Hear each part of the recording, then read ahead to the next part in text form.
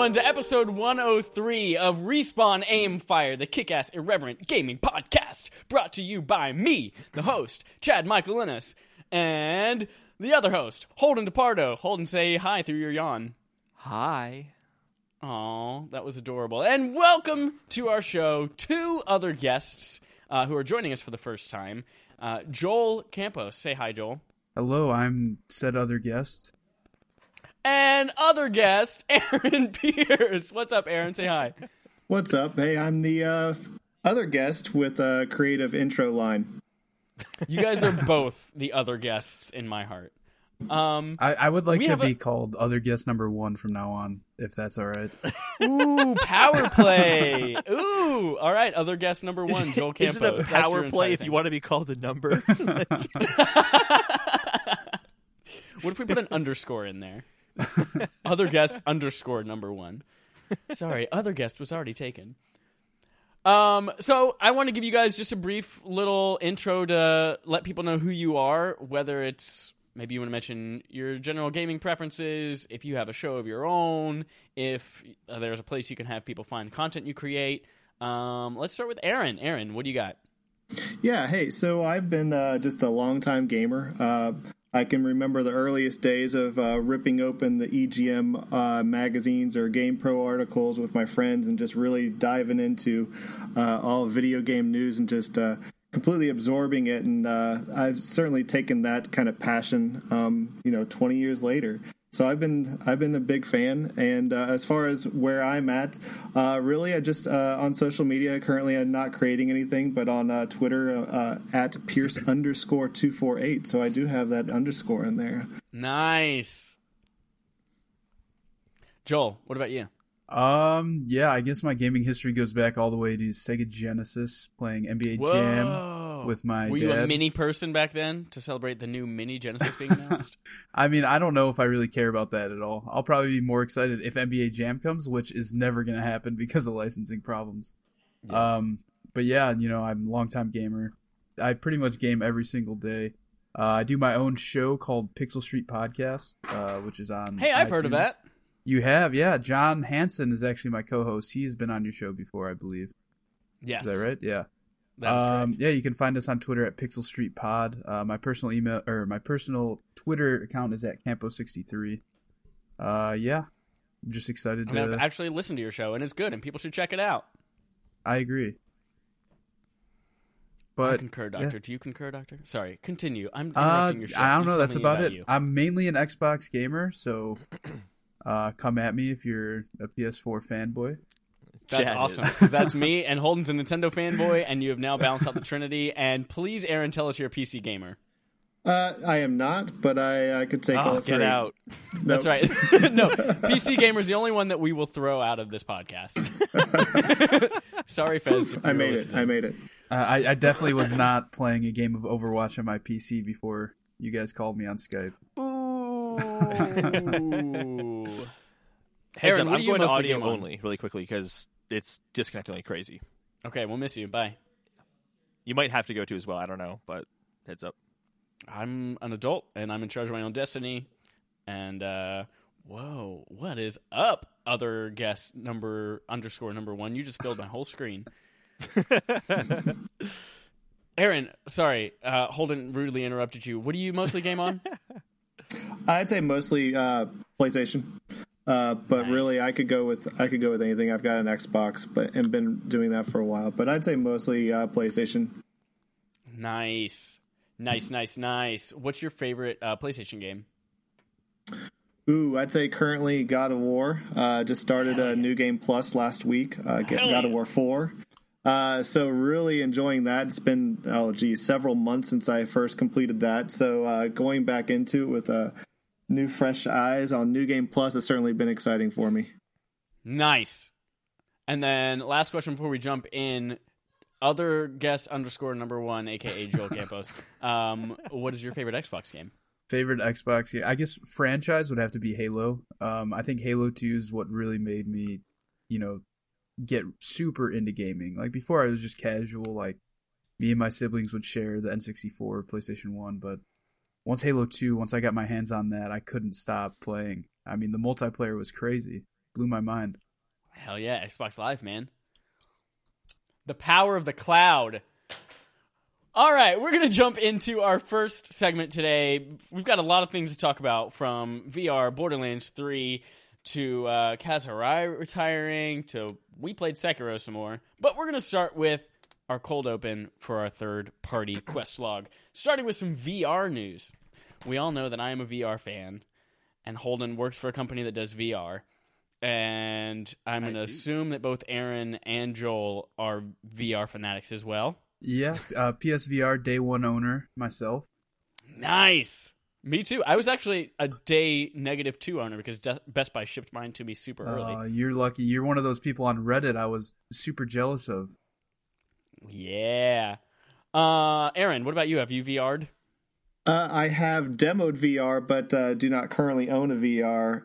But just waiting for the right moment to do that, because I've seen more and more great things that come up for it. Well, the Oculus Quest might be your moment. It is a $399 standalone headset. Yep, I know. I've looked into it, and it's very tempting. Yes. Some of the best games. This article is called Super Hot VR, Dance Central, and more confirmed for Oculus Quest, from Thomas Franzese. I feel like it's Caprese, like the cheese, but Franzese, from DualShockers. Yeah, all the best games from PSVR, which are Super Hot, Beat Saber, Moss. Astrobot, unfortunately, is single or first party. They'll so never it won't come to Oculus the Quest. Oculus or anything else besides the PSVR. They'll never happen. That's right. They are all coming to Oculus Quest as well. Standalone, wireless, literally just need the headset. That's dope. If that works really well, that's going to be the future. Yeah, I'm super pumped about this. Yeah, Super Hot VR especially. Like, once I heard that was coming to the Quest, I was already sold on it. Now I'm just super pumped because that's easily one of the best VR games you can get, hands down. Until Astrobot and Beat Saber came around, Super Hot was the best VR game of all time. Mm-hmm. In Moss too, it's kind of cool. You're going to have an adventure game available. Yeah, something that's not arcadey. And then on the other side, maybe, actually, we don't know anything about the specs of this next one. We know literally nothing. Literally nothing about it other than a time that we might hear more about it. Valve. The Valve Index is the game maker's brand new VR headset slated for May 2019, from Sam Makovic at Ars Technica. Valve just released an image of the top of the VR headset, and it just says Index on it. More info coming May 2019. Great. I assume it's going to be high-end, similar to like the Valve Pro, and especially since it's going to be PC exclusive. Vive Pro. But what did I say? Valve Pro? The Valve Pro, yeah. What an idiot! Yeah, Vive Pro. So you don't think this Valve one's going to be a standalone? We don't know. It could. I guess it could be. You think it's their answer to the Quest? I don't know. I feel like Valve making the kind of games they make would want it to be connected to a PC. Yeah, I completely agree. Because if we're going to see Half-Life 3 on it, then... Well, that's... No, I actually don't think that's that much of a joke, because Gabe Newell has mentioned that, and this is like a decade ago, so obviously this doesn't really hold so much weight nowadays, but he said that Half-Life 3, they're kind of waiting for new technology. Like, they're waiting for something big in gaming to happen before they release a product like that. And VR kind of is that for a first-person perspective, which is the perspective of Half-Life games. So it could be. It's obviously a long shot, but it's... I don't know. I'm very curious about this. I'm just curious the name, because all we really know but tangibly is the name. Do you guys like this name? Like, at all? I think all names are dumb now, but we get used to them so quickly that it doesn't matter. The name of your shit doesn't matter anymore. Yeah, I think they took a list of like 10 names and just picked one. I think they made a list and said, well, isn't this an index? Like a list? Yeah, let's just call it index, list, whatever. I mean, like, Super Hot VR, that has nothing to do with the game other than there's a guy who says super hot, but it's still a dope ass game. Yeah, but super hot sounds cool. Like, index is like, like an index card. No, but like, index card's like boring. Like, oh boy, paper supplies. That's what I think of index. When I think of index. Well, I guess also indexing and programming and for like for loops and stuff like that. But there you go. See? I don't know. You proved yourself wrong. Programming is cool, kids. Programming is very cool. I don't know. We'll see what it is next month. So that wraps up our VR talk. Now we're going to get into Borderlands. Raise your hand if you're a Borderlands fan. Trick question. We're audio only. Oh, I was raising my hand. Yay! Aaron raised his hand. Joel, raise your hand vocally. Well, so here's the thing: is I've never. Okay, this is a lie. I played the pre-sequel. That's the only Borderlands game I played all the way through. I tried playing Borderlands 1 on PC a long time ago, but it was like 4 years after the game came out, so I had nobody to play with. And I feel like those games are way more fun co-op. Yeah, you played all the wrong games in all the wrong ways. It's Borderlands 2 is the one you should play. Let's just say the only Zelda game I played is Skyward Sword. It's the only one I ever played was Skyward Sword. And I played it without the waggle, which is impossible to play. No, Borderlands is dope as fuck. There was an hour-long, well, technically an hour and 10 minutes thanks to technical difficulties, PAX panel for Gearbox, where... Did any of you guys... I doubt you watched this. Did any of you guys watch this live? Yeah, I did. I did. You Yeah, did? I actually did. Me too. Oh my god, It was hard to watch. terrible. It was cringy. It was terrible. First of all, the 15-minute magic segment with the board game and the cards. Oh my god. Yeah, that was good. That was good. That was high Now, was that quality part content. planned, do you think, or... Oh, it had to be planned. Yeah, It absolutely had to be planned. Okay. I But wasn't then the sure if fact that was that he them was like- stalling. Oh, I don't know if him reading... I don't know if it meant to go on 15 minutes. Like, because he opened that pack of cards and was reading every card. I wonder if they knew there was going to be some technical difficulties. Well, I don't know, because I saw in the Twitch chat, because I was at work when I was kind of watching / listening to it, and people in the Twitch chat were saying, like, every card was signed. Like, when he was flipping them, the camera angle, you could see every card. Oh, you could see on hers, I could tell.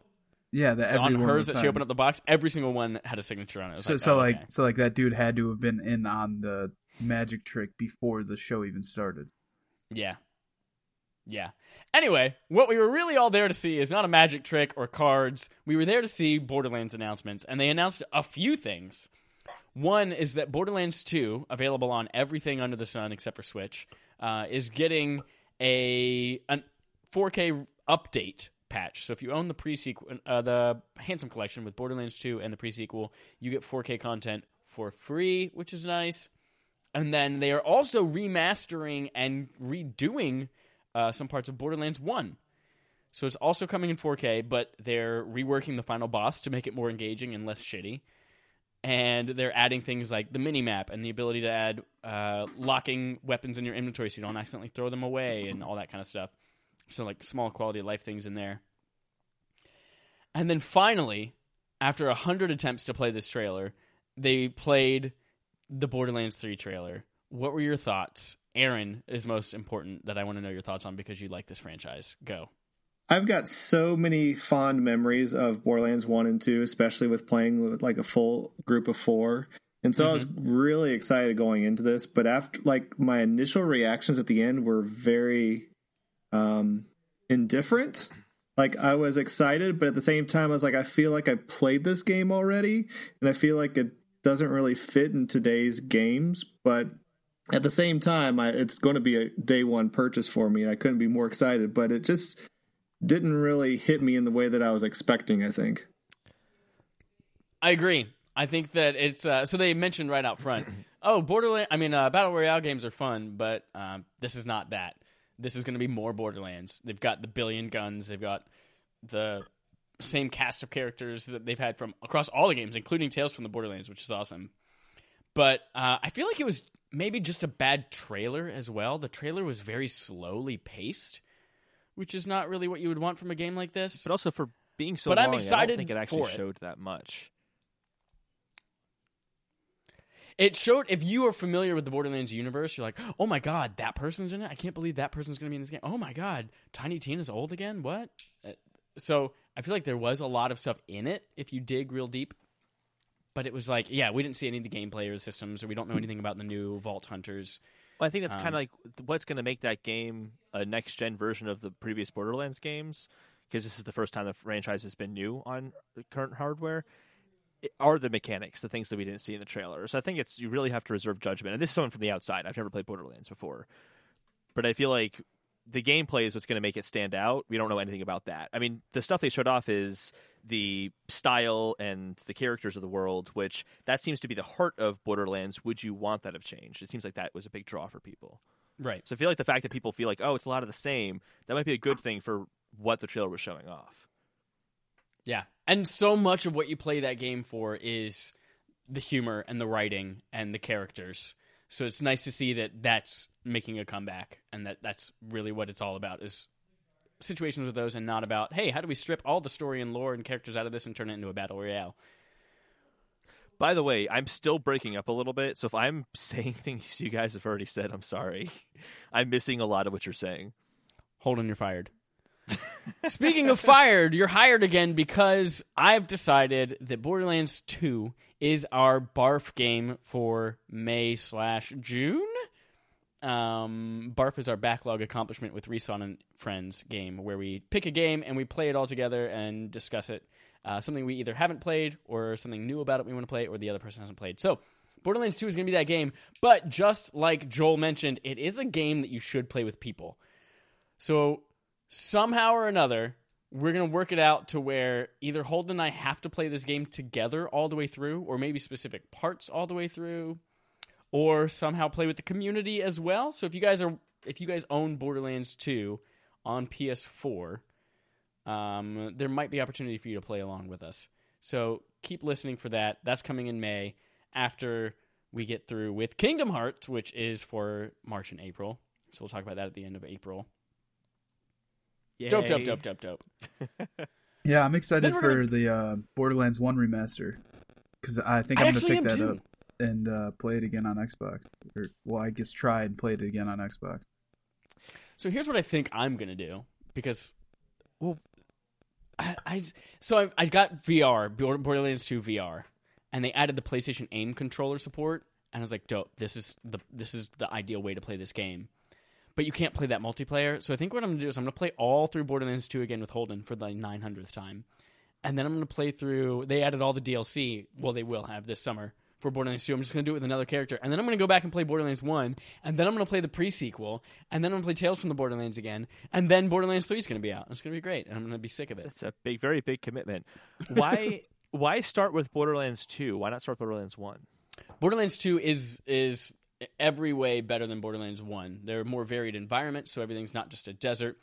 They hired a new team of writers, so everything is has so much more of a character and identity in Borderlands 2.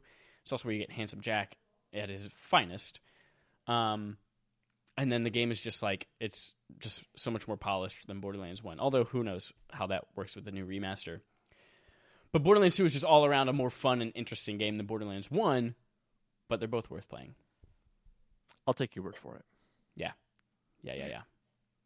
What do you think the possibilities of well, first of all, the Borderlands 3 announcement, they didn't exactly announce a released window or anything like that, nor systems. What do you think the possibilities is this launches on the Switch as well? Good question. I feel like with all of the 4K stuff they've been pushing on the other ones, they want to try to pack as much as they can into this one, and I don't think we'll see a Switch, especially because they didn't announce, 4K upgrades are coming to this one, and the Handsome Collection is just coming to Switch. Whereas that's a game that ran on the Vita and that ran on PS3 and Xbox 360. So I think if it was going to come to Switch, we would have seen some kind of announcement of the other games coming to Switch as well.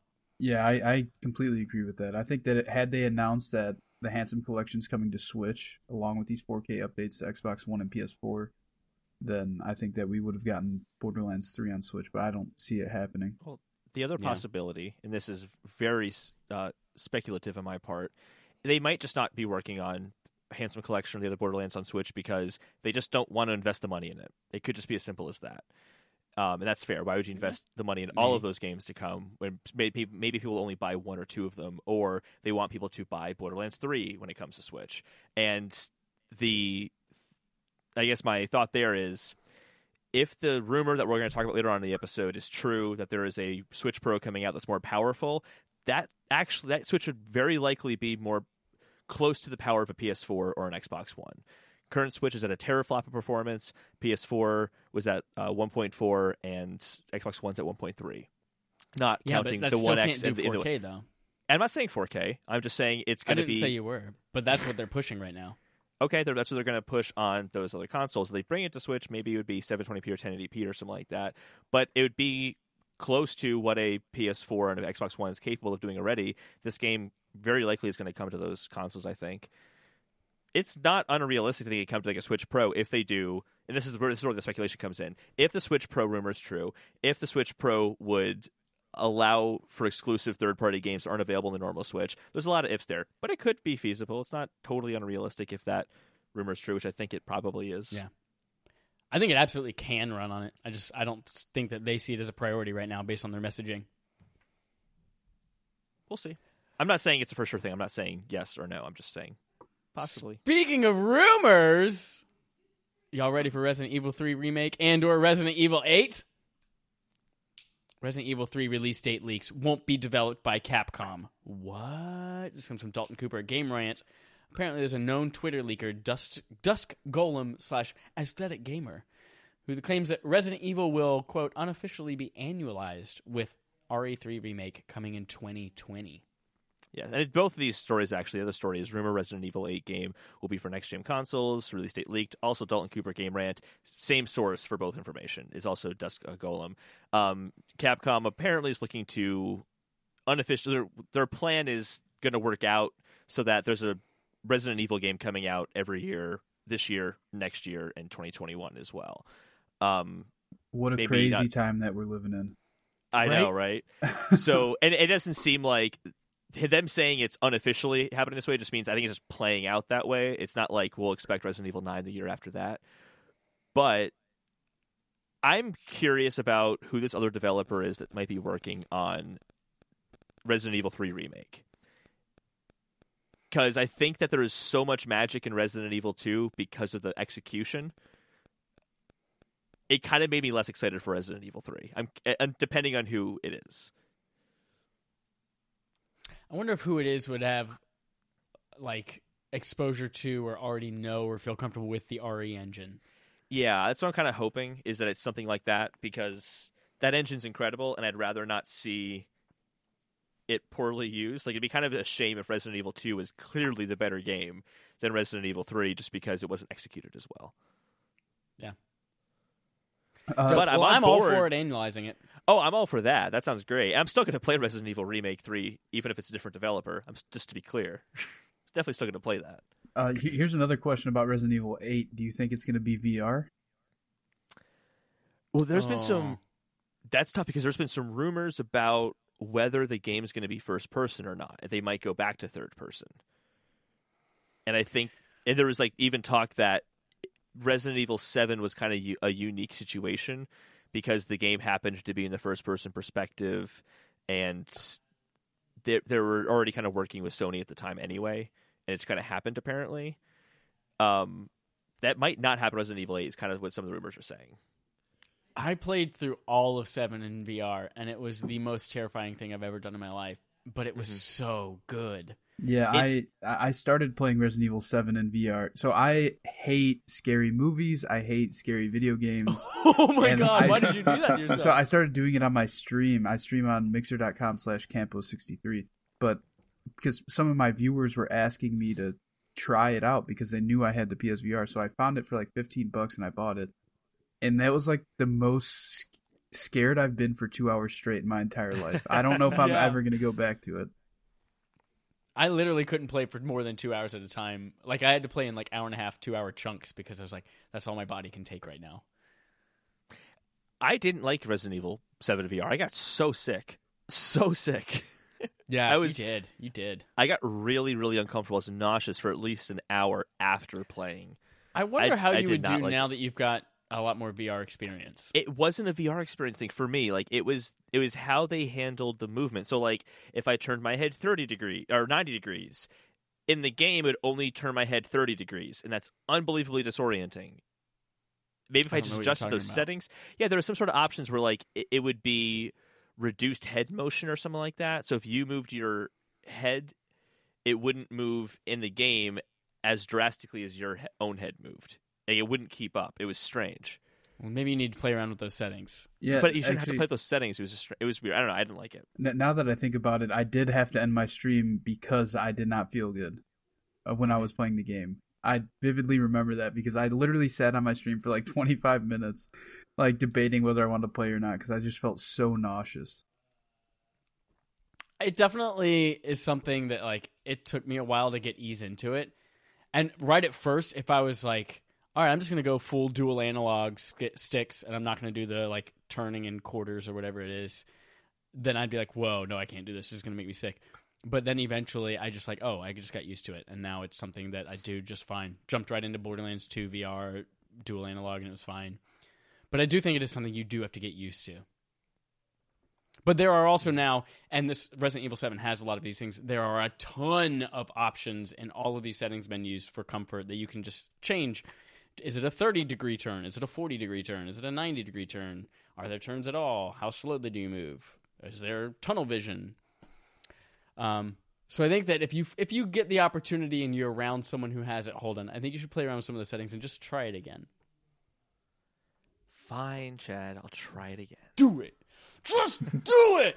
I don't think he's trying it again. If I'm No, being he's perfectly not. honest. He's out. If you No, I'm ever not. see me again in real life, then I'm going to make you do it. But those are games that are walk rumored in to be and rather coming than out throwing way like a- far away. I didn't All right. listen to what you said because I jumped right into playtime. We're going to talk about playtime, what we played this week, and because Holden and mine is basically just Sekiro, I'm going to jump over to Aaron. Tell me about what you played this week. Well, it's been God of War, and just doing New Game Plus again with that. But I also do dabble in Destiny quite often. I'm in the loot grind of Destiny, if you say how you would say it. But so that's kind of my game that I play in between stuff. Sekiro. Mm-hmm. Okay. Sekiro. Is certainly a game that I should like. I've played almost every single Souls game and absolutely love them. Just haven't got into this one quite yet, but seeing some really awesome stuff for it. Haven't gotten into it as like you haven't gotten it yet, or you have started playing it and just haven't found the groove yet? Have not gotten it yet. I'm kind of right now in a holding phase. I'm waiting until Days Gone comes out, so I really don't want to dive into a game like that until Days Gone comes out, and I'm done with that. God, I can't freaking wait for Days Gone. I know. Especially that new story trailer that dropped this week. Oh my God. Yeah. Whew. Joel, other guest _1. What did you play this week? I'm sorry, I'm not going to get over that, am I? You asked for it. I've been playing a lot of MLB The Show 19. It just came out last week. Oh, yeah. I love those games every year. But this year they added some cool new game modes. Like they added Moments, which lets you play through like historical moments in the MLB. Like one of them is the 2016 Chicago Cubs. Me being from Chicago, I'm not a Cubs fan, but I know a lot of the history. So it has you play through moments in that franchise's like history that led up to them winning the World Series in 2016, which is pretty cool. Another game mode that they added is March to October, which is really cool in the sense that you don't have to play a franchise mode like every single game for 162 games to get to the playoffs. This game mode has you play the opening day, and then it has you play key moments throughout the season, and based on how you're doing, you either make or don't make the playoffs. And if you make the playoffs, you play every single game, which I think is really cool. Oh, that is cool. Yeah. Other than that, I have also been playing a lot of the Division 2, which I'm enjoying the hell out of. Not sure if I'm Do you allowed play to that say. single player or with friends? I play with friends. I would not play that game if I was playing alone. Damn it! See, that's my thing. I really enjoyed the 4 hours that I played at the Division, but then I started playing it single player because I played it first with 3 friends, and then I started playing it solo, and I was like, I don't really. Yeah, like this I have like 5-6 of my buddies that are playing that game every day, so it's pretty easy for me just to hop on and they just run me through something, and my gear score goes up like crazy. So yeah, I've been playing a lot of that that. sounds so I'm nice. enjoying it a lot. I enjoyed Division 1 a lot, but I kind of fell out with that like right when the end game started. But with Division 2, I'm already in the end game. I'm already close to max gear, waiting for the raid and new content to drop, I think Tuesday this week. Yeah, other than that, I think those are the only 2 games I've really been playing the past week. Dope. Holden, tell me about your experience this week with Sekiro. Well, it overcame some things that I wasn't able to overcome before. I beat the bull, which I'm very excited about. Oh, nice! But I still cannot beat Lady Butterfly. I have tried. I just can't get past her. I'm just not. She's tough. Have you beaten her yet, Chad? Have you gotten to Lady Butterfly yet? Yes, I have. I have beat Lady Butterfly. Oh, I hate you so much. Yeah, I have a legitimate question. Has anybody beaten this game? Because every Yes. time I'm listening to a there's a guy who's podcast or Beating watching the game a stream, in an hour. every time I'm listening to a podcast or watching a stream, everybody's like, "Well, I got to the butterfly man," and then like nobody's talking about how they beat the game. And the butterfly is like the second boss. That's It could great. be your first boss. It could be if you get that far, but Fez actually Oh, wait, beat the it. butterfly. Are you talking about Lady Butterfly, or is there an actual butterfly you fight? No, Lady Butterfly. Oh, okay. Because I know there's some sort of like mystical boss, and I saw like a slight screenshot of it, and then I'm like, I don't want to see it. I don't want to see it. I don't know what it looks like. So I'm like, it looked kind of like maybe it was a big butterfly or something like that. Anyway,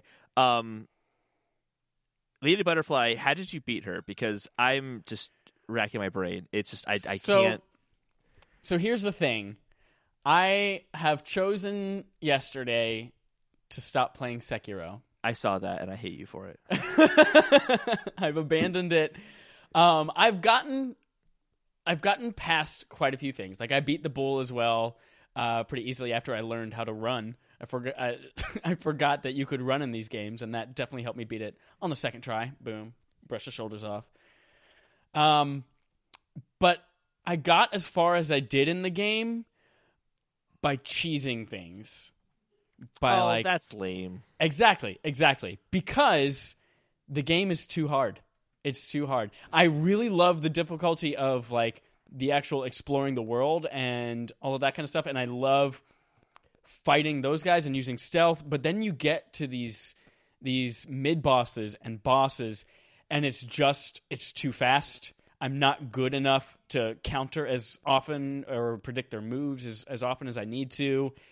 And you can't hack your way through it, and you can't just get stronger to make it a little bit easier. And so almost every victory that I've gotten so far has been by finding some sort of like way to cheese it. Whether it's like one of the purple ninja guys, I just like was circling a house and running around a house until he finally lost track of me, and then I could sneak up behind him and murder him.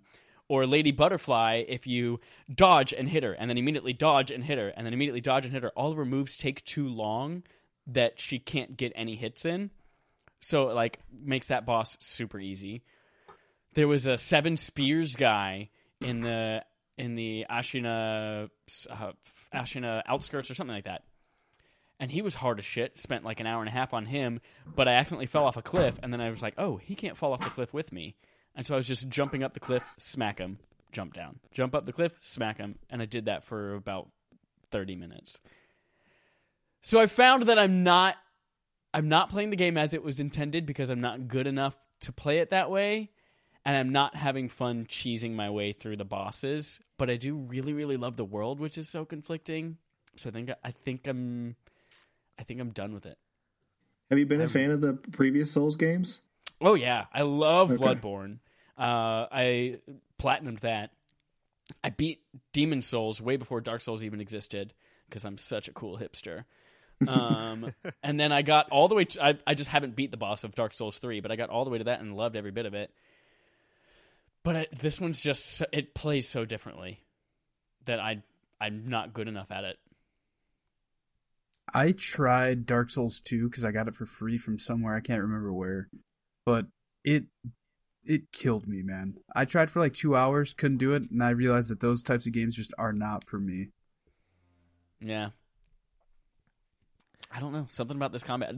So much of it is on this one is about countering attacks and timing your counters and stuff like that, and so little of it is actually fighting and dealing damage that it's just something that But the countering does deal damage just to Well, just their posture poise. damage. Yeah. But it's so much different because I could jump behind somebody and slash them with my sword in Bloodborne, whereas this is like almost useless. Where in Sekiro, I now have to be like, these guys are not slow. These guys are fast as fuck, and I have to anticipate all of their moves and block at all the right times, and I can't do it. I'm not good enough to do it on my own. I think it's a total blast, and I agree that it is a lot harder when you get to the bosses. I do think that the grunt enemies are easier because once you kind of get those counters down, you can take someone out super fast. But yeah, the bosses are really aggravating. Like Lady Butterfly is really aggravating because I'm just can't get past her, but I'm still having a lot of fun trying to beat her.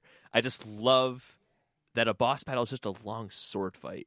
That's really cool. And that's what I'm really loving about it. Like, it does make it really, really challenging, but you know how like you'd see like a cutscene for a game that involves swords, and it just would show this sick sword fight that would never actually happen in the game. And you play the game, and the sword fight is really just your character whacks the enemy. Doesn't even hit their swords. The swords don't even collide. It's like that CGI trailer you saw isn't really representative of the game. But in this, that Lady Butterfly fight is a sword fight in the game. And the fact that From Software achieved that is really impressive, and it impresses me continuously as I play that game. And I'm constantly surprised by the enemies I've come across so far. I'm curious how far you made it past the bull, Chad. Did you get to a point where there were enemies on the roof with shurikens being thrown at you? Yeah. That part was awesome. That was super cool. Yeah, there's the super vertical part, right? Yep, super vertical. And I just love how, so far, the game is changing up how you interact with it constantly. And you, like From Software games have always done, to beat enemies, you have to think on your feet. And I just think that this game does it with sword fighting in a way I've kind of always wanted to see with sword fighting. This has better sword mechanics than Skyward Sword does in terms of like making it feel like you're playing with a sword. Yeah. And I can't get enough of it. I think it's awesome. But I'm still not making it very far because it's really fucking hard. Yeah. But that has opened up the door now that I've decided I'm not going to spend all that time that I had already budgeted towards Sekiro. I'm thinking like, ooh, do I go back and finish that platinum trophy for BioShock 2? Do I play God of War again on New Game Plus like I've always wanted to since I beat it? But I started playing Kingdom Hearts, which is our barf for March and April.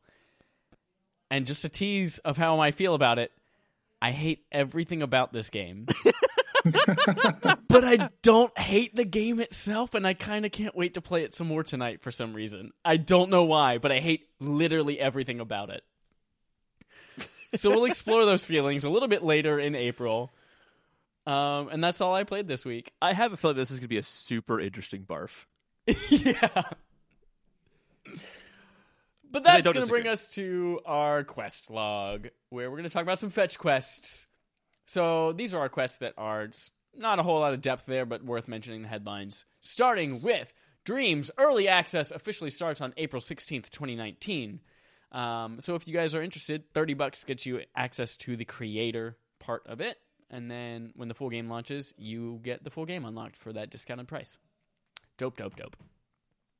Ubisoft confirms E3 conference for June 10th at 1 p.m. Pacific time, West Coast, Best Coast. A new Lord of the Rings video game is coming in 2021. This, I find fascinating. I'm going to talk just a bit about this, and hopefully you guys will too. Have you guys heard about this so far? No, I have not.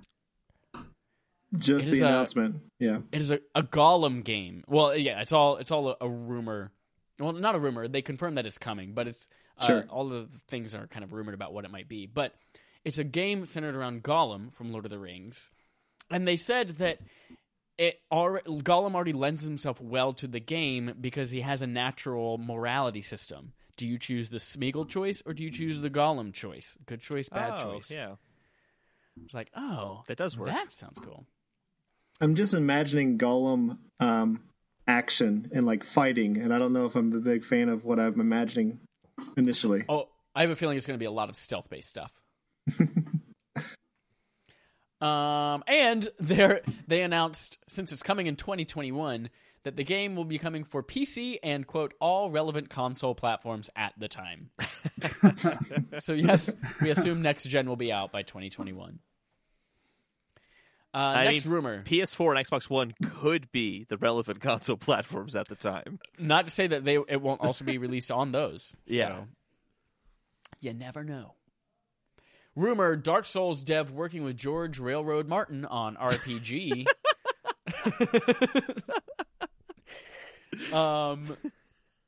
so stupid. That's so stupid. It's awesome. I know. I was at, side note. They have these Adler After Darks in Chicago at the planetarium. And I went to one that was like Star Trek and Star Wars and fantasy themed and all this stuff. And there was a what do you call it when you answer trivia questions? Trivia. There was a trivia. And one of the things was, what does J.R.R. and Tolkien stand for? And our group answered Jonathan Rayler Rhombus. Oh, man. Was that right? So was that the right answer? No, it was not right. It was not named after the kid from Wild America and Home Improvement. Anyway. So other details on this one, it might have lore by George R.R. Martin. There's going to be apparently different kingdoms that you can go to in any order, and you get a different technique or a skill or a spell or something like that from every single one, which could be cool. Interesting. Keep an eye out for those rumors. And then finally, Holden, talk about this one because I know that your little peen is going crazy over it.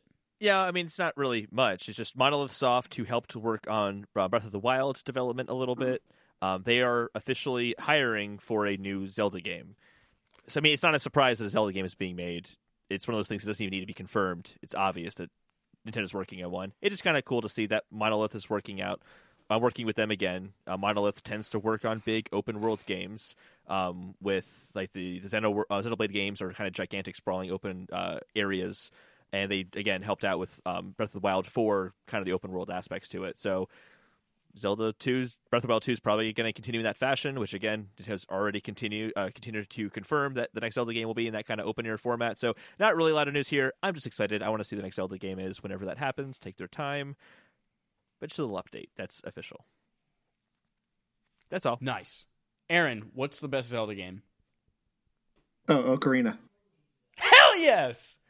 God, you like God of War, Ocarina of Time, our pets' heads are falling off. God. Great. That's the end of our fetch quest, bringing us to our quest log for Sony, where we have one lone story. Kaz Hirai will retire from Sony. This is from Michael McWhorter on Polygon. He leaves after, I think it was 35 years being with Sony and PlayStation. His last day will be June 18th, but will, quote, continue to provide counsel, acting as senior advisor for the company.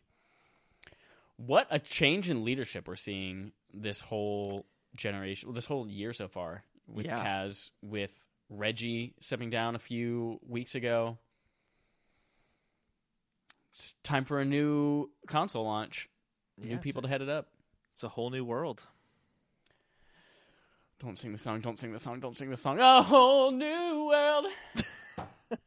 Sorry, I just played Agrabah in Kingdom Hearts. Oh, wow, you're really far in that game already. I played 8.5 hours over the last 24 hours.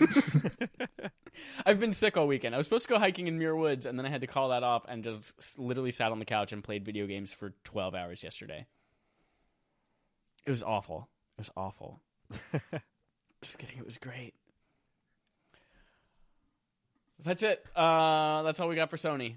Moving on to Nintendo. I want someone else to talk. Holden, read about this. Or Aaron or Joel, one of you guys read about this. Go. You can read about this. So there is a source... Wall Street Journal has released a rumor report basically saying that Nintendo is going to have 2 Switch models. They're going to announce at E3 this year and then release a few months later. A lot of these are just kind of colliding rumors that we've heard already.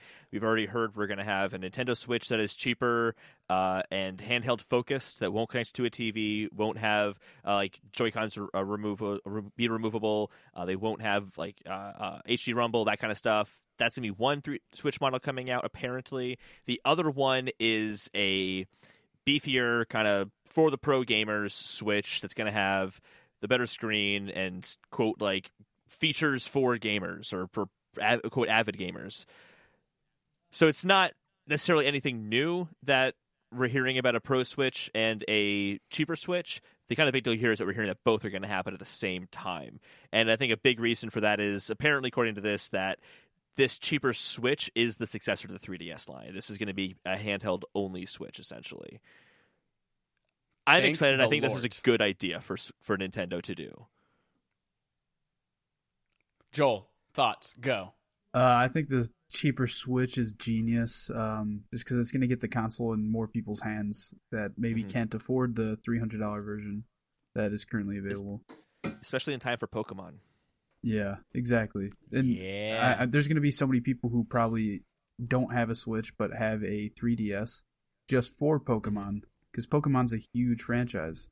And if they haven't already bought a Switch because of Let's Go, then the next generation of Pokemon coming out on Switch will definitely push them to buy a new one. It's also been a handheld franchise. Yeah. Mhm. Let's Go is exactly. the first one that was on console. Yeah, and the fact that Let's Go was not the next generation, I could see a lot of big Pokemon fans who have 3DSs holding off, since it's not the next generation. But now that the next generation is going to be on Switch, it could change their minds. And maybe that's what actually happened, because they had that goal for 20 million Switches sold by the end of their fiscal year, and they didn't achieve that. And I wonder if they just didn't anticipate those Pokemon fans not upgrading. I have a question on what you guys think, how they make it cheaper. They say sacrificing HD Rumble, but that's something that lives in the Joy-Cons. Do you think they're releasing just cheaper Joy-Cons and then they're bundling that with the regular Switch to make it cheaper? Yeah, Or is there something else that you're going to take out? I was thinking about that too. That seems really strange to have Joy-Cons with HD Rumble and without HD Rumble. I understand technically how that would work, but marketing-wise, it seems strange. Like, oh no, I Yeah. bought the wrong Joy-Cons. Yeah, What if imagine. instead of doing a new accessory, maybe they had something fused to the Switch that doesn't disconnect and maybe doesn't have a dock? Maybe it's just strictly just portable mode. Well, that's what I'm thinking. If it's a handheld successor, you don't want pieces that can fall off that you can lose. It's supposed to be thrown in a bag. Yeah. Interesting. That would, of course, make some games like Mario Party inoperable on it. But again, like Mario Party is not a handheld game. I mean, Yeah, they've had Mario right. Party on 3DS technically, but you know what I mean. Yeah. That's a I mean, console especially with the new Mario Party where they just came out and did like the 100 best games or whatever it was collection. I do think something worth mentioning is that, and I mentioned this earlier already, but if the Pro version of this device is more powerful, which is likely if they're going to do that, because the rumors are handling it like new 3DS, which was more powerful than the previous 3DS model, the OG one. It would be in line with what current generation performance is before the next gen comes out. So we could see some of those games come over more easily. Like there was a rumor of The Witcher coming to the 3DS or to the Switch, which was like crazy. There's no way you could get The Witcher running on the Switch. Well, if it was more powerful, and it's possible. How do you get around? I mean, Nintendo consoles and hardware are already and game titles are already a marketing nightmare. But how do you then say this game is coming to the Pro version of the Switch with HD Rumble Joy-Cons? This game is coming to regular Switch with HD Rumble Joy-Cons. This game is coming to all Switches. This game's not playable on the cheap one, but it is playable on the new one, but not playable on the regular one. It's like, I think That the way seems they like- handle it is they handle it very similarly to how they handle the complicated control schemes of all these games released on their consoles. This game works with the Joy-Cons docked in the in handheld mode only. This game works with the Pro Controller, the Joy-Cons on their own.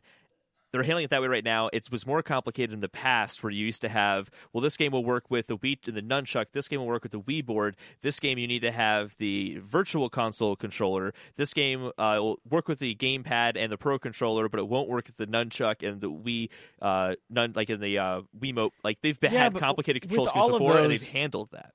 the console itself that you bought, with all of those examples, it worked on. It ran on that console. With this one, you literally could have bought a several $100 machine that just doesn't run that game. And how does mom and dad who go into GameStop, how do they know which or which Switch that they have and whether or not their kids can run it? On the 3DS line, games that are exclusive to the new 3DS have a different kind of front cover, where it'll say like it's a white banner instead of a red banner or something like that, and it'll say new 3DS as opposed to just 3DS, and it is distinctly different looking. So if it was The Witcher 3, it would just have a different looking box or something like that. I'm not sure how they handled those new 3DS games on the eShop either, but that sounds like it'd be a nightmare on the eShop as well. I don't think so. What if 'cause they you just could don't even show up if you have those? Yeah, that's what I old was going to hardware? say. Yeah, they could just, any store can see what device it's it's coming from. So they could just say hide the content that's not playable. Yeah, that makes sense. Interesting. I'm fully in support of that. I'm Yeah. interested to see how that they end up rolling that out. And from the company who went from Wii to Wii U and then new Super Mario Bros. Wii U Deluxe, like, I don't expect it to come out great, but I mean, I think who knows? if there weren't so many rumors of The Witcher coming, there was one of Red Dead Redemption 2 coming to the Switch this week, which I didn't bother to put in the show because that sounds ridiculous. There are rumors of big games coming to Switch that seem crazy, but if you look at it in this context, it doesn't seem that crazy. Yeah.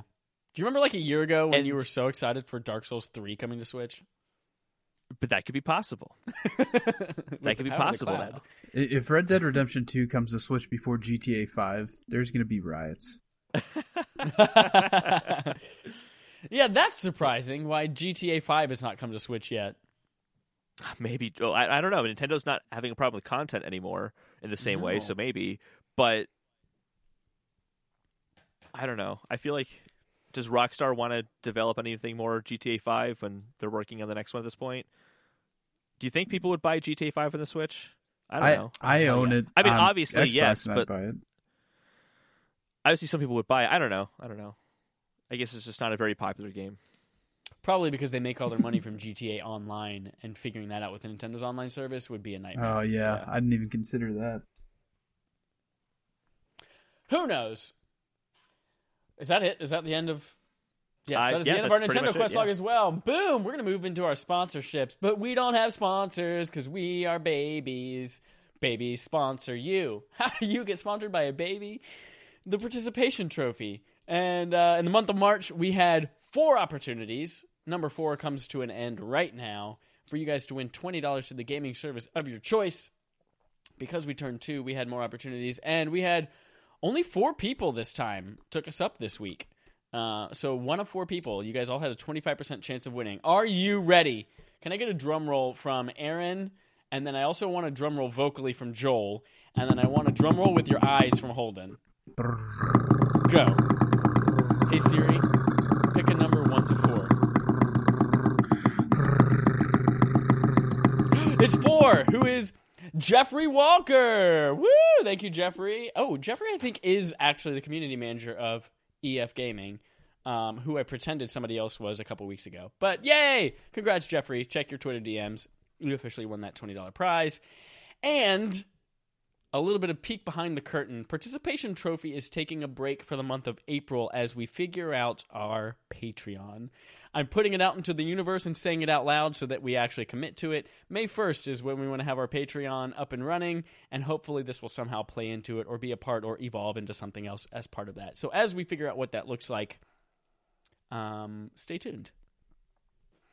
Next up, hashtag thanks for creating. This is where we just reach out to somebody who creates something great in the gaming industry and say thank you. And this week, our topic is you are going to thank the developer of the game you most recently beat. For me, that was Resident Evil 2. Question mark? Yeah, I think it was Resident Evil 2. I think that was So do that- Reverie for me. What did you Reverie. say? Reverie? Mhm. What is Reverie? That was that game I played that was like the Zelda game that takes place in Australia or like New Zealand or something like that. What are you talking about, and why have you never mentioned this on the podcast? I have absolutely mentioned this on the podcast. Why don't I listen to you? It was like at least a month ago, though. Joel, what game did you most recently beat? For me, it'd have to be the Division 2. I guess it's kind of an ongoing thing, but story-wise, I beat that story. Nice. And Aaron, what did you most recently beat? Be Horizon Zero Dawn. Again, I'm on a new game plus phase. yeah. Oh, man. So, yeah, Guerrilla Games. Still have not played Yes. Horizon. I own it, but I have not played it. Play the shit out of that. God, that's going to be a barf one day in the near 3 years from now future. Great. Awesome. Speaking of barf, ours this month is Kingdom Hearts, and we will have special guest. I've already confirmed him, and I've gotten his permission to say it out loud, even though it's a month away. Trevor Bettis, who you guys remember from first episode of Year of the Guest, way back in January after our KF Games thing. He's going to be joining us to talk about Kingdom Hearts. He's a diehard fan. Holden and I have never played it. Holden hates it. I hate everything about it, but I like playing it for some reason. And we're going to see how that conversation goes. And then our Ryan subscriber interrogative, Ryan Fitzgerald from When Gaming, the guy who named the subscriber interrogative segment, wrote in about his own podcast and says, another peek behind the curtain, quote, wanted to know why you guys publish on Tuesday morning at 8 a.m. CST, if it's a conscious decision, or that's just when you do it, and why? I don't know, Chad. Why do we release at 9 a.m. on Tuesdays? I don't know. So I think this kind of fell out of our desire to be more consistent and actually do this weekly. And our way around that is we couldn't at the time necessarily pick a day that we would record every single week, but we knew we could control the release of it. So even if like, hey Holden, are you free on Sunday? Yeah, cool, let's record. Hey Holden, are you free on Sunday? No, but I could do like Monday night, or I could do like Friday morning, or whatever it is. But we knew we could always release the same day, regardless of when we recorded. So we picked a day, and actually I think it was Wednesdays for a while. Yeah, it was. You're right, it's Wednesdays. So no, it's just an arbitrary date. And then right now, with the Year of the Guest and all the Kind of Funny Games Daily people that have been guesting on our show, it's been easy to... Sunday night is a really good night for people. If you work retail, odds are the store's closed early enough that you can then get out and go do something with your night. It's also, if you don't work retail, you have weekends free.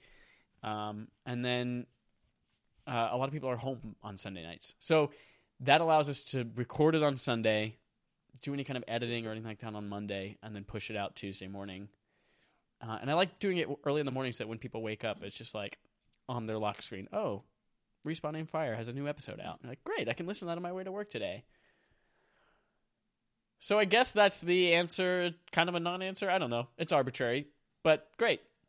Thank you, Ryan. Again, if you guys want to submit a Ryan's subscriber interrogative, you can do that if your name is Ryan by just subscribing, submitting a regular one on Twitter at Respawn Aim Fire. Or if your name isn't Ryan, you could just do it by just doing the same thing, but pretending your name is Ryan. And that... Shit. There was something I wanted to mention during this segment that I totally forgot about. Oh well, I'll remember by the end of it. Bringing us into our main quest. Holden, I'm going to let you lead our main quest from here on out. I've decided that's a thing that's going to be happening now. So Holden, take us through our main quest. I'm actually going to have you go through the State of PlayStation event. Fucking great. But I can handle everything after that if you want to go through those announcements. Super. Yeah. So our main quest is online events. Sony versus Microsoft versus Nintendo. Everyone kind of has had their own new way of, well, not new, but their own way of marketing to us or announcing things or doing some kind of PR through short digital videos. Nintendo Directs, Sony's State of Play, Microsoft's Inside Xbox. We're going to recap the most recent one, the Sony State of Play, and then we will discuss our thoughts on the 3. So, Monday, which is actually, we mentioned this happening before our podcast went live and blah, blah, blah. Here's all they announced. It was very VR focused, very a lot of announcements in there, a lot of in-depth looks at things that are coming. But starting it out, 20 minutes of video started with Marvel's Iron Man VR coming in 2019. Looks okay. You were so high off that when it was announced. What do you mean it's okay? Here's the thing. Yeah, it looks okay. But if you play a lot of VR, you know that, like, stupid shit, just put it in VR, and it's, like, marvelous. Like, oh my god, I can open a drawer by holding down a button and pulling with it on my arm? That's amazing! Like, stupid shit that was normally, if you played it in a game, you would want to stab yourself in the eye. When you play it in VR, it's just so novel. So although it looks kind of on the screen, it might actually end up playing very well. Plus, it's the new Marvel Studios, and they're licensing their stuff to cool people. The developers are the people who made Republic, and who recently made that in VR. So it has some good teams behind it. So it could be good. Then we have Crash Team Racing Nitro Fueled was shown off.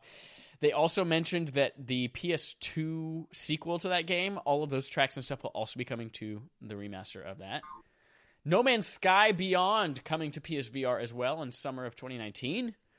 Ready, Set, Heroes, which I already forgot, is coming in 2019. Don't know what that is. Blood and Truth, the people who did the London Heist demo for the launch of PSVR are making a full game out of it, and it looks so fucking dope. And it's coming May 28th, and I can't frickin' wait. Observation also looks really, really cool, coming May 21st. If you don't know, check that out. I honestly have forgotten what it is, but I remember thinking, damn, that looks so fucking cool. So there's that. Okay. Aaron or Joel? I know Holden and I know almost nothing about this, but Aaron or Joel, what is Five Nights at Freddy's? And what is the obsession with it? I have absolutely no idea. Literally, I have no clue. Like, I've seen Same Let's here. Plays of it and stuff, and I just don't get it. And I don't understand why there are toys all over every Target I go to. Right? It's everywhere. And kids love it, weirdly enough. Like, little kids are obsessed with watching these videos. I don't get it. I don't understand it, but it's coming to VR and it looks scary as hell. And then we jumped out of the VR stuff into Concrete Genie, although it does have a VR mode coming to it as well. Coming fall of 2019, there was a new trailer shown off for that. Looks okay, not my type of game, but whatever. And then they showed that sweet, sweet Days Gone story trailer. April 26th, you guys. The day after Avengers comes out, we're going to get Days Gone. And that's it. You'll never see me again.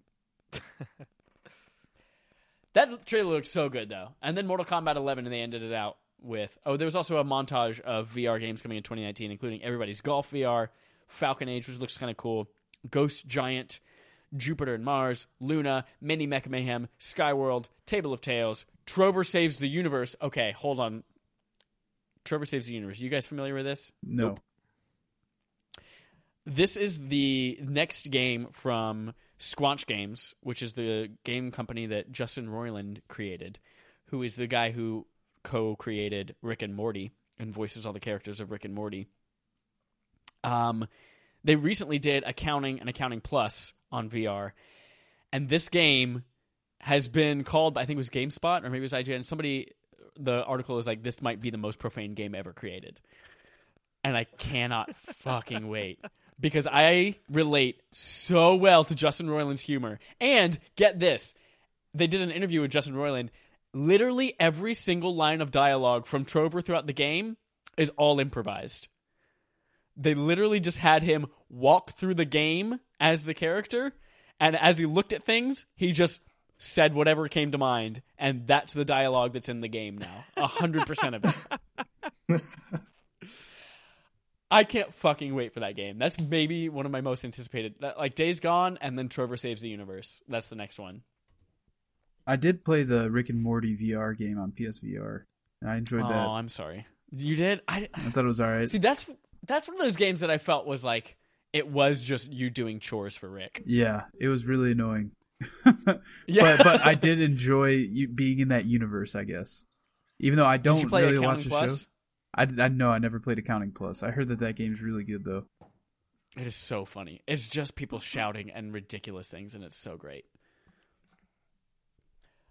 And then Vacation Simulator, which is the next game from Job Simulator, guys, which is the #1 best-selling PSVR game.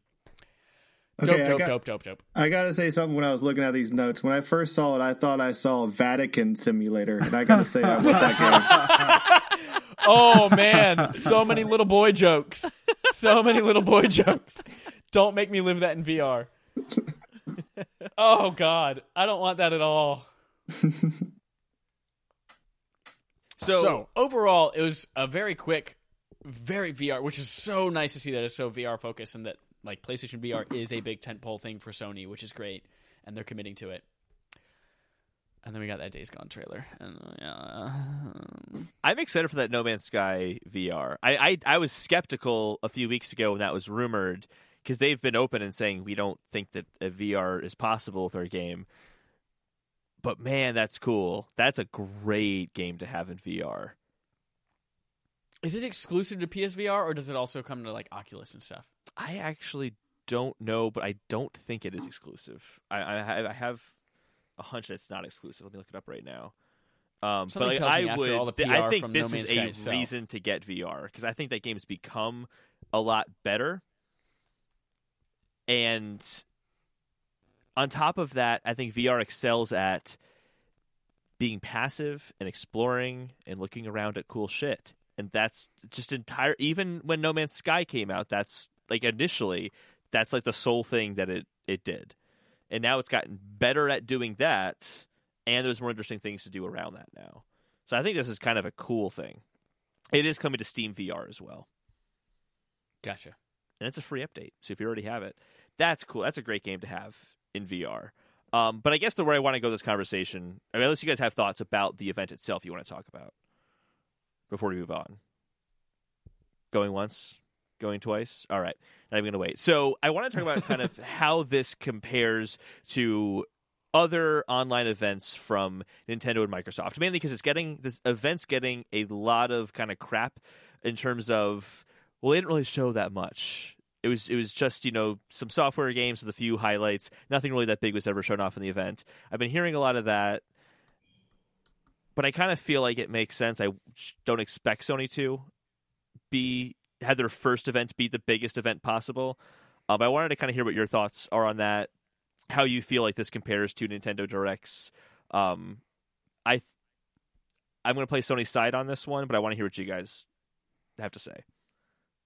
I personally think that this was pretty weak compared to most Nintendo Directs. I mean, some Nintendo Directs just don't pertain to me, just because I'm not interested in some of the games. But, I mean, me being a VR owner, I think that this fell kind of short. But granted, like you said, I think that they're going to have much bigger ones coming, even especially because they're not going to be at E3 this year. Yeah. Yeah. I wonder what the frequency of these things is going to be, knowing that they're not going to make big, giant announcement at E3. Whether we're just going to have a lot of these, or whether these are still going to be like few and far between. Mm-hmm. Yeah, but I mean, even Nintendo, they just kind of do theirs whenever they have things to talk about. So it's not really like a release cadence to those. Is there a regularity to Microsoft's events? Do you guys know? Inside Xbox, I think, is every month. I think it's every month. I thought so. Yeah. I think at one point they skipped a month, but I'm not sure. Okay. I'm sure they'll skip E3 month, June. Yeah, I mean, go ahead, Chad. Sorry. My thoughts are, so the event in general, if you didn't own a PlayStation VR headset, it either did one of two things. It said, why the fuck am I watching this? Or it said, oh, maybe I'll get a PSVR headset. There's a lot of cool stuff coming to it. But I feel like if you're not interested in VR, this was a total flop.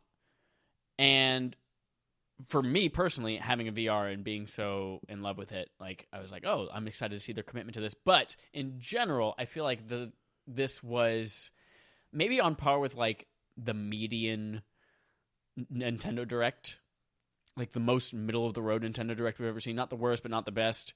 I feel like this is kind of on par with that as far as like the quality of the announcements we saw. I feel like it was paced actually pretty well as well. But Nintendo has had a ton of strong directs over the last 6 to 8 months, like back to back to back, where they used to have, a couple that stumbled, a couple that were great, but I feel like they've hit their stride recently. Versus Xbox, where inside Xbox, I feel like nobody actually watches it because they're way too long, and then they just get the headlines from whatever was after it. We're like, oh, that's the 10-second segment I wanted to know about, and I can disregard the hour and 20 minutes of whatever it was they were talking about. So I feel like its first foray, Sony did okay. But obviously this is the first one, and they can only get better from here. So yeah, I think it's important to recognize that this is just the first event. I literally, just before we recorded, I went back just to see what Nintendo talked about at their very first Direct back in October 2011. And they talked about such great things as that, like, Miitopia RPG thing. If you guys remember that, there was like that. Miitopia. There was like this, like, I don't remember if it was called Miitopia. It was like this dumb RPG game that you would play using your Mii characters. It was bundled in for free on your 3DS. It was awful. I played the shit out of that. It was very bad. But I played it so much. But that was a headliner announcement at that Direct. Like, oh yeah, Game of the Year. It's like, I think none of these events are going to be good at the beginning. Microsoft's a different story because that's been going on for a good chunk of time now, and they've just never gotten any better. But Nintendo's weren't that great at the very beginning. They have weak ones, and I think that if you look at what Sony's trying to do here, they've basically said we're not doing E3 this year. They clearly have big things coming up. They haven't said anything next gen, but I mean, obviously that's coming up pretty soon. And they probably want to communicate some of that next gen stuff in events like this. So it's probably better for them to have a quieter event like they just had, just to kind of learn what the format is and what that means to them as the PlayStation brand before they start throwing in PS5 in there and start throwing in really crazy, huge announcements. Yeah, I think one of the problems with Xbox's Inside Xbox streams is, like, I watch every one because I'm an Xbox fan, but I think that they kind of fall short as well just because they are going to have an E3 press conference. So any big announcements that they will have, they're going to save for that.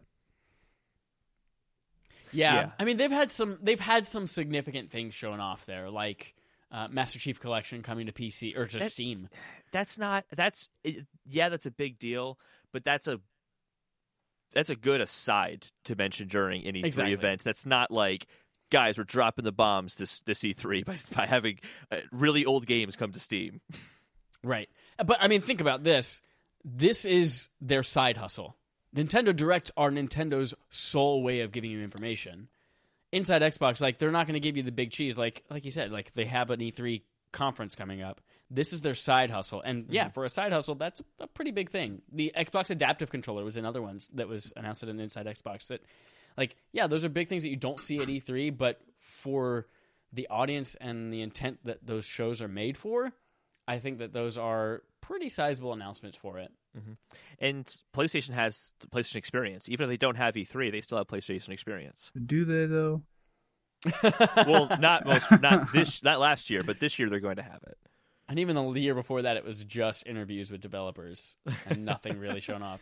Yeah, I mean, we're just in that weird lull right now where we're all waiting for the next gen console. Yeah, that's when news can actually start happening again. It just seems like nobody wants to show their cards too soon.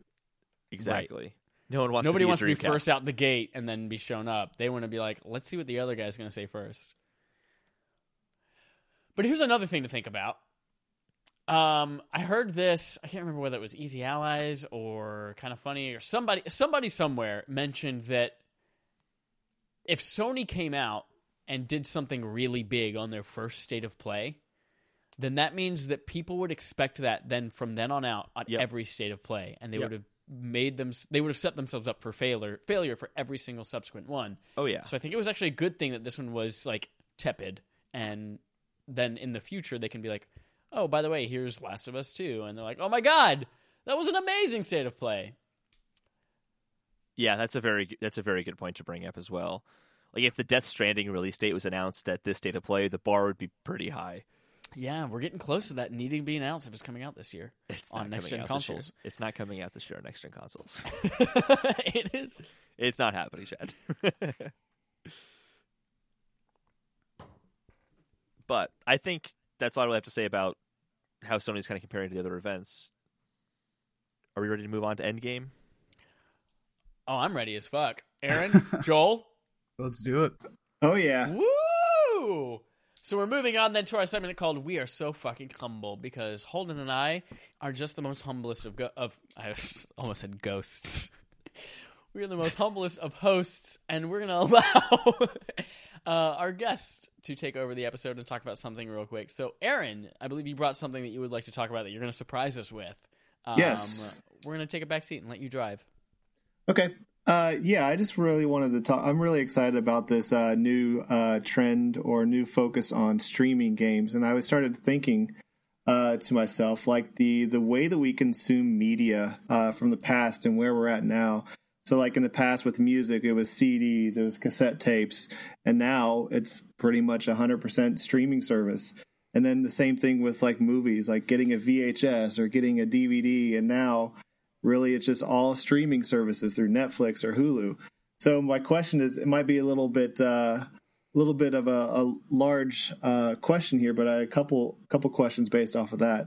So do you see the trend of gaming following the same trends that music and movies followed? Who do you feel is best positioned to be the best when it comes to streaming if you do see that trend? And then who would you say 5-10 years from now is going to come out on top? So for the first one, the three companies that are just undeniably the best positioned are Microsoft, Google, and Amazon, because they lay out the internet infrastructure and the servers that so many other companies rely on already. That, like, I think I mentioned this when we talked about Stadia already, but like if Sony wanted to get into a streaming service, they'd be using Microsoft, Google, or Amazon servers. There's just no way around it unless Sony wanted to invest in an equally robust infrastructure that Amazon, Microsoft, and Google have already worked on, and it was incredibly expensive to do so. They're the three companies that are going to be on top easily. I think Amazon's going to have a hard time because if they hit a streaming service, if they tie their streaming service to Prime, that's going to be a problem because Microsoft and Google will be more open to Google. Just anyone who has that controller or a controller in general, or just has internet access, actually can stream off their device.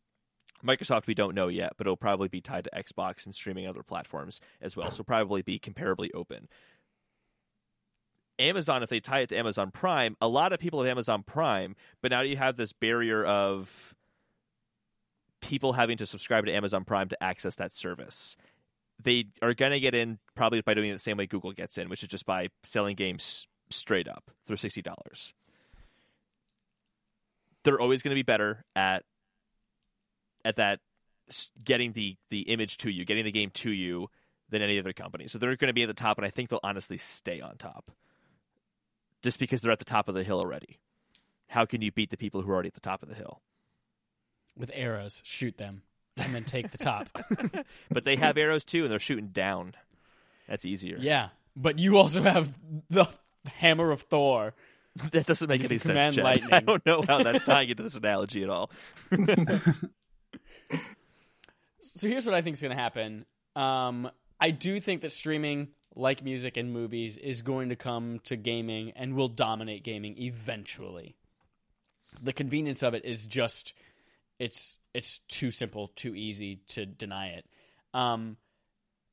If you think about, like, part of the big reason why I personally switched to downloading all of my games digitally is because it was so much easier to do from work. I can just be like, oh, I want to go on the PlayStation Store. Something's waiting for me when I get home, already loaded on my PlayStation. Or I want to switch games. I don't have to get up off the couch because I'm a lazy ass and switch the game disc out to something else. And it was all about just convenience. And that's what Netflix has done to our lives. Like, I could pick up the disc and plug it in. But I do think that just like both of those mediums, there will be physical gaming, like not necessarily physical, but downloaded or some kind of living on device medium for the rest of them. Like there's for vinyl, and people still do buy CDs for some reason. I still buy 4K Blu-rays as well because there's just no getting that quality from streaming right now, and I don't think it ever will. And then even Phil Spencer said that streaming technology will never replace the quality you can get from physical media. So I don't think that will ever go away, but I do think streaming will dominate and become the absolute mainstream way most people play, with few exceptions. A great example of that, physical probably not going away, Best Buy got rid of CDs recently, but they still sell records. You can go to Best Buy and buy records. At least at the Best Buy that I work out of. Boom. That tangibility is still there. But on top of that, though, I think what makes gaming different than streaming is that interaction is a huge part of the gaming experience. So, yeah, like once that song is playing and it's consistently playing without buffering at all, it doesn't matter it's streaming or not. The quality is not going to be as high, but are you really going to notice that for most people? Probably not. With gaming, though, that delay can make the game harder to play.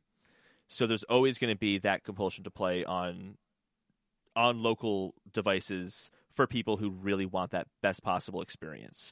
There'll be an even bigger reason to want the local experience or the kind of older form of playing than you have with like records or something like that. Another thing to take into consideration is also latency, because even during that's what I'm saying. Yeah, even during that Stadia event, you could see some latency even with their own controller that's connected to the Wi-Fi.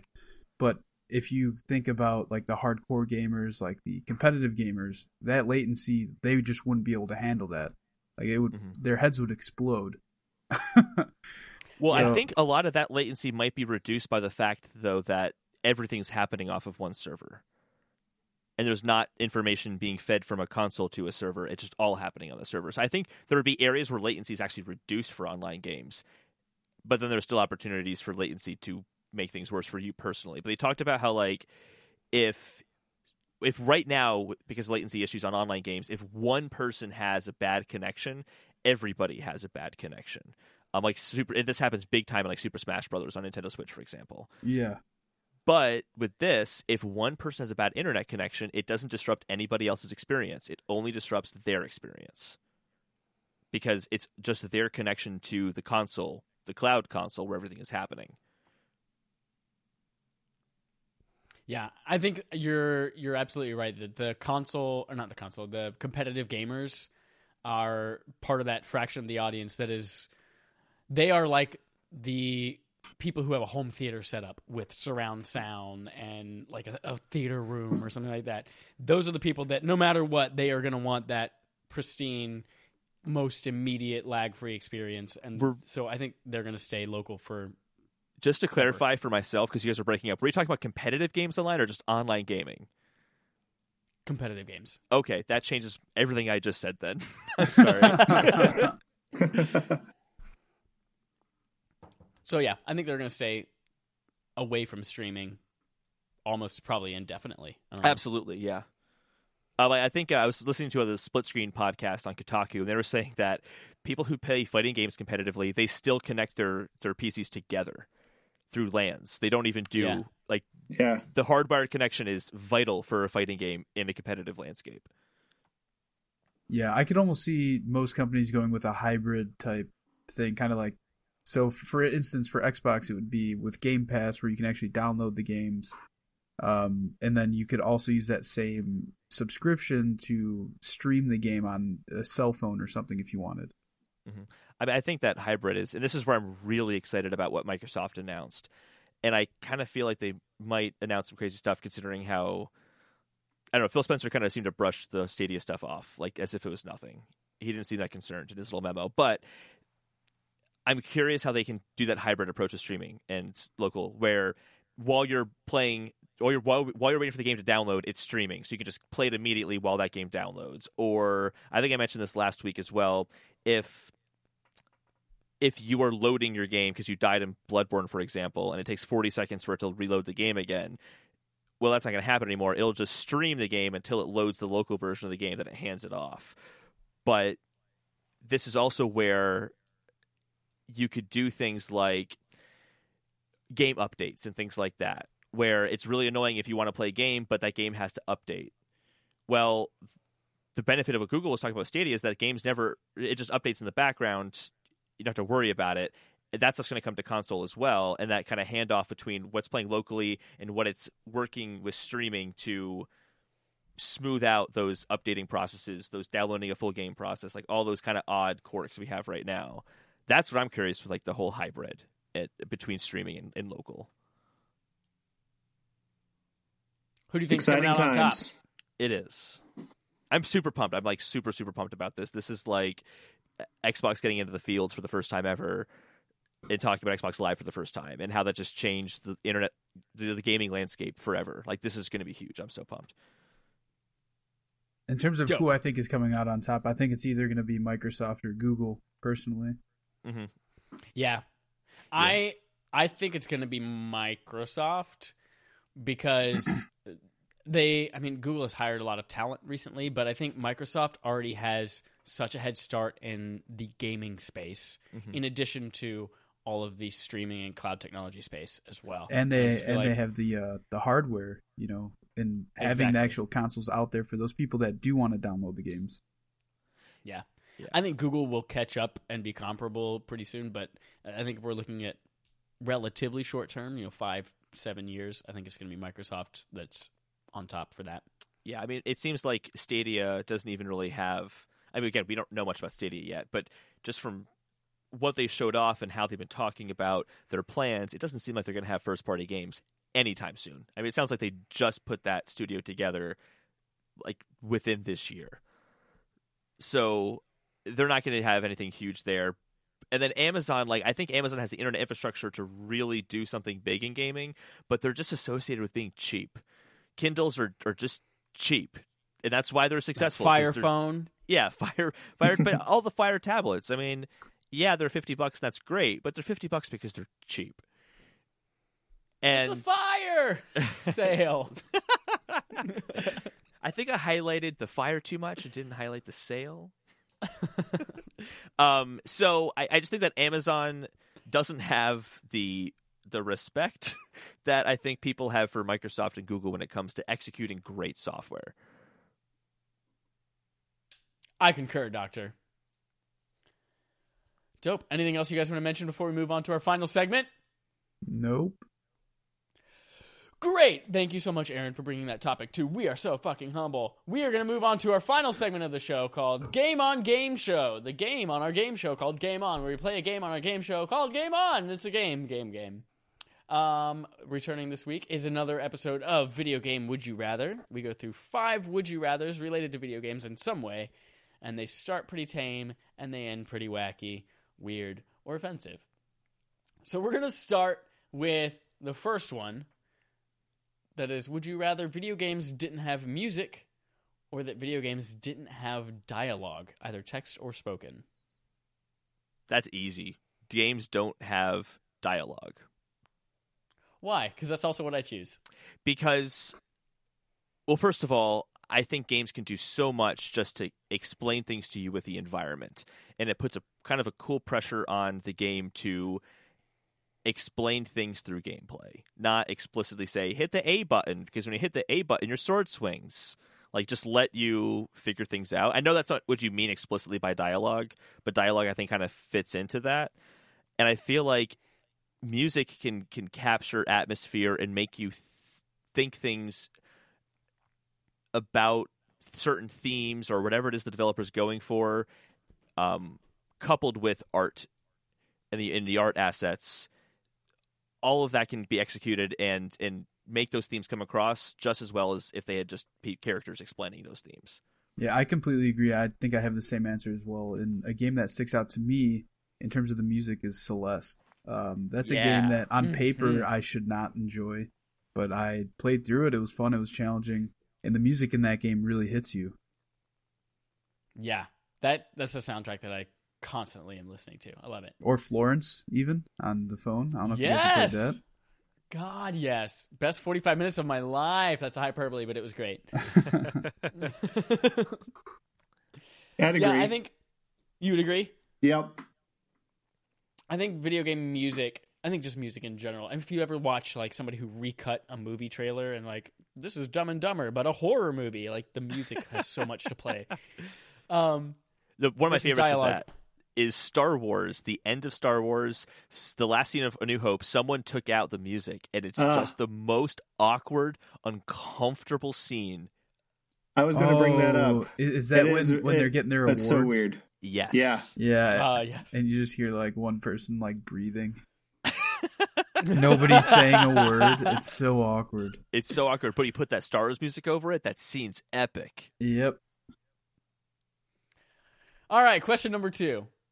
Which Nintendo innovation would you rather have never been invented? Controller rumble or motion control? Motion control. Why? Just, I don't know. I just feel like I want to erase Wii Bowling out of my memory.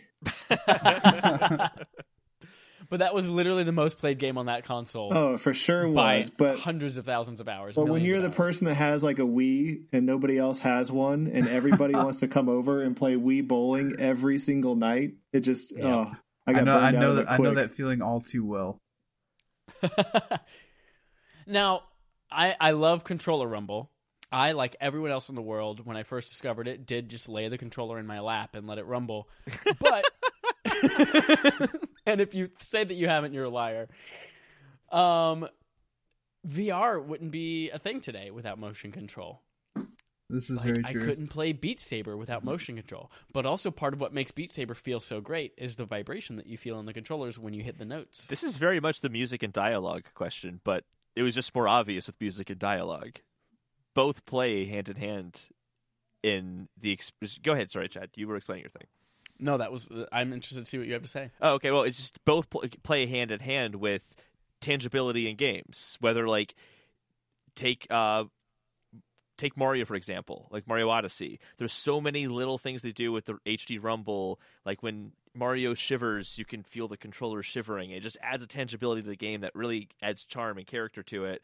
At the same time, I had a hard time with Horizon Zero Dawn because I really wanted the gyro aiming of Breath of the Wild. And like I know the bow combat in Horizon is supposed to be really great, but if I can't do it as easily as I could in Breath of the Wild and didn't have that tangibility of control by just slightly moving my controller around, Horizon felt empty. Just like how Mario would have felt empty had Mario not been vibrating along with my controllers. Like, they both are the same thing to me, almost. Yeah. That's impossible. I can't answer this one. I vote for motion control because I feel like you could get close to that experience with audio, where, like, if you make the right audio cues, you could fake your mind into thinking that you're as immersed or that tactile response is there. Yeah. I think no, that's the point that just made me go, yeah, I'll get rid of the Rumble. Because, I'll get rid of HD Rumble in the Switch. Yeah. Yeah, I think I'd get rid of Rumble as well. That's a really tough one, though. That's close. Next question. Would you rather, this is kind of sticking with the tame ones, would you rather every game has its own unique controller you have to use to play it? Or that all games are still physical media and we never moved on from DVDs? So that means not only do you have to switch games physically by getting up and putting in a DVD, but also games are still 100-something gigabytes like Red Dead Redemption 2, and you have to switch DVDs probably 300 times in your gameplay. Oh, God. I actually missed half of that because it was breaking up, so I don't know what this is. I know every game has its own controller, which means if you want to play a new game, you got to get up and get the right controller for it. Okay. Or every game still comes on DVDs, even though they're 105 gigabytes in size now, and you got to swap out DVDs all the time. Okay, that's an interesting one. I want to hear your guys' answers, but I was thinking about a concept similar to this today. I think, personally, I'd go with the controllers. That's just my idea. The only annoying thing, I think, would be storing a bunch of controllers on shelves places. And then you got to find the right one, especially because my go-to, I would want to make them shelves, but then eventually they just end up in a giant bucket somewhere, and then you got to fish through and find the right controller. Yeah, I don't know. This is a hard one. I mean, as much as I would hate swapping out the DVDs or the discs every, couple of hours, just having a controller for every game sounds extremely expensive. It does. It does. So I think I'd go with the discs. I would choose the discs. And I think we would all just become accustomed to moving our consoles to be like on our coffee table or on our side tables so that we can just reach over, put a new disc in. Just a 20-foot long HDMI cable. Yup. So I would pick the discs just because it's the easiest, I think, just to store the discs. They're kind of... That's easier than controllers. If you have 3 controllers and put them in a drawer, it's still a pain in the ass. Mm-hmm. So definitely going to go that way. But I was thinking about that idea of different game controllers for different games because on that idea I was talking about earlier of Google, Microsoft, and this is a tangent, but it's going to tie in, I promise. Google, Microsoft, and Amazon are going to be the head of gaming because they have the infinite infrastructure for streaming, whereas at least I'm like Nintendo. Well, Nintendo would just put games on those platforms probably, but they love to change their control schemes for their games. And it would be kind of cool if like certain developers had a controller for their games because that layout just works better. Just like fighting games just need a different layout than other controllers offer. And that'd be kind of cool just to say like, hey, Red Dead Redemption 2 is a really cool game, but it's got a lot of complicated stuff in it because there's a lot to that game. Their own dedicated controller would be kind of interesting. How would they make a controller for Red Dead Redemption 2? Interesting idea, but it would be so impractical because storing all these controllers would be unnecessary. Plus, there is something nice of, I don't play games a lot. It's overwhelming. It's complicated. I don't want to learn all those buttons. Right, to turn that into every time. Exactly. It's already tough learning just the software itself, the game itself, for newcomers. But I'm still going to keep the discs. Nice. 2 more. Would you rather play Ace Combat or Call of Duty World at War, but it's actually Ace Hardware Combat and Call of Duty World Market at War? So you're playing a flying game, but you're at Ace Hardware and you're fighting with Ace Hardware, or you're at World Market and you're playing Call of Duty with World Market stuff. I'm going to go the Ace Hardware route because I feel like that one would be kind of Last of Us-like, where you're like, oh, I'm going to pick up a hammer, and I'm going to duct tape a bunch of nails to it, and I'm going to use that, and I'm going to beat this guy's skull in, Does the game and then I'll pick up a mirror. It only takes place in an Ace Hardware store. I'm pretty Right, sure it is Ace the Hardware game, Combat. I'm pretty sure that game being described is just Dead Rising. There you go. Dead Rising is Ace Hardware Combat. But you could play a World War and a World Market where all you have are like lamps and rugs and picture frames. That's the kind of stuff that's a World Market, right? I've never heard of World Market. I don't know. You've never heard of World Market? I don't think so. I don't think I know what that is either. Oh, shit. Aaron, do you know what that is? Nope, I'm with them.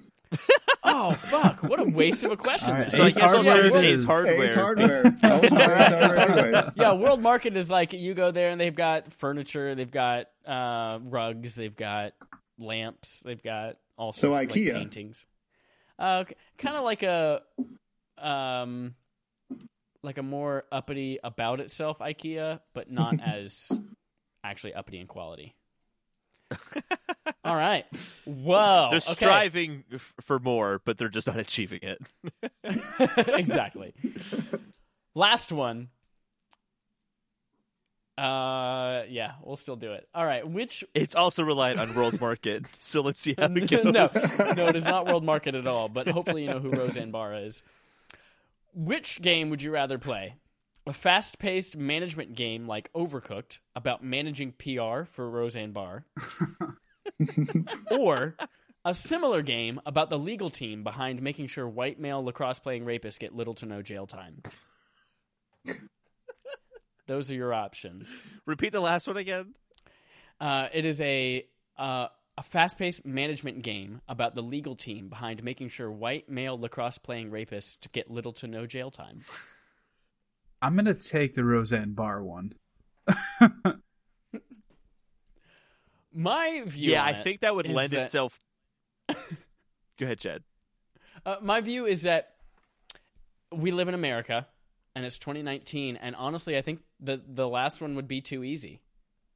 Because they would get little to no jail time already because of white privilege. And so I want a challenge. I would be the PR team for Roseanne Barr, and we would just be managing those things left and right. Welcome to the most political gaming podcast you've ever heard. We are woke here. We've never really been this political before. I mean, I think the Yeah. Roseanne Barr one would lend itself more easily to a game because you'd be like, okay, For like sure. she's gonna say one of 5 fucked up things. So like, we have a press release set up vaguely for each of these, and you pick the vague press release to start off with and send that one out. So you Yeah, have like a starting ground. It's like a Mad Libs. All right, let's fill in the blank of like which group she offended a this Roseanne time, Barr and- Mad Libs. Yeah, well, what did Roseanne Barr say this week, guys? I don't know. Let's find out. Oh, man. You So can have somebody- it be somebody should procedurally def- generated through her own Twitter account. Like, here's her tweet. How does your PR firm handle it? Yeah, somebody should definitely make a parody game. Just to, like change your name to like something very similar sounding. Blows and Rar. There you go. There you go. Game of the year. And we confirmed 4 out of 4 people would play that game over a white lacrosse playing rapist. That's our pitch to venture capitalists. Put There we that go. that in quotes on the cover. Yep. That wraps up Game on Game Show and our podcast for the day. Thank you guys both again for joining us. I want to give you another opportunity to plug all of your stuff, starting with Aaron. Go, Aaron. Where do people find you? Yeah, you can find me on Twitter. It's at Pierce_248. This has been fun. Hell yeah. And then Joel, go. You can find me on Twitter at Campo63 or listen to my podcast, Pixel Street Podcast. Or find me on Mixer, mixer.com/Campo63 there as well. Do it. Somebody else recently streams on Mixer that we had on our show too. Who was it, Holden? Was it Fresh I Takes don't remember. Game? Fresh Takes Games? Do they? Fresh Takes Gaming. Yeah. Yep. They do it on Mixer as well. Dope. Well, thank you guys both for joining us. Until next week, here's our usual sign off. There we go. That's all I got today. Great sign off. I'm gonna go with Killer Queen Black for Game of the Year.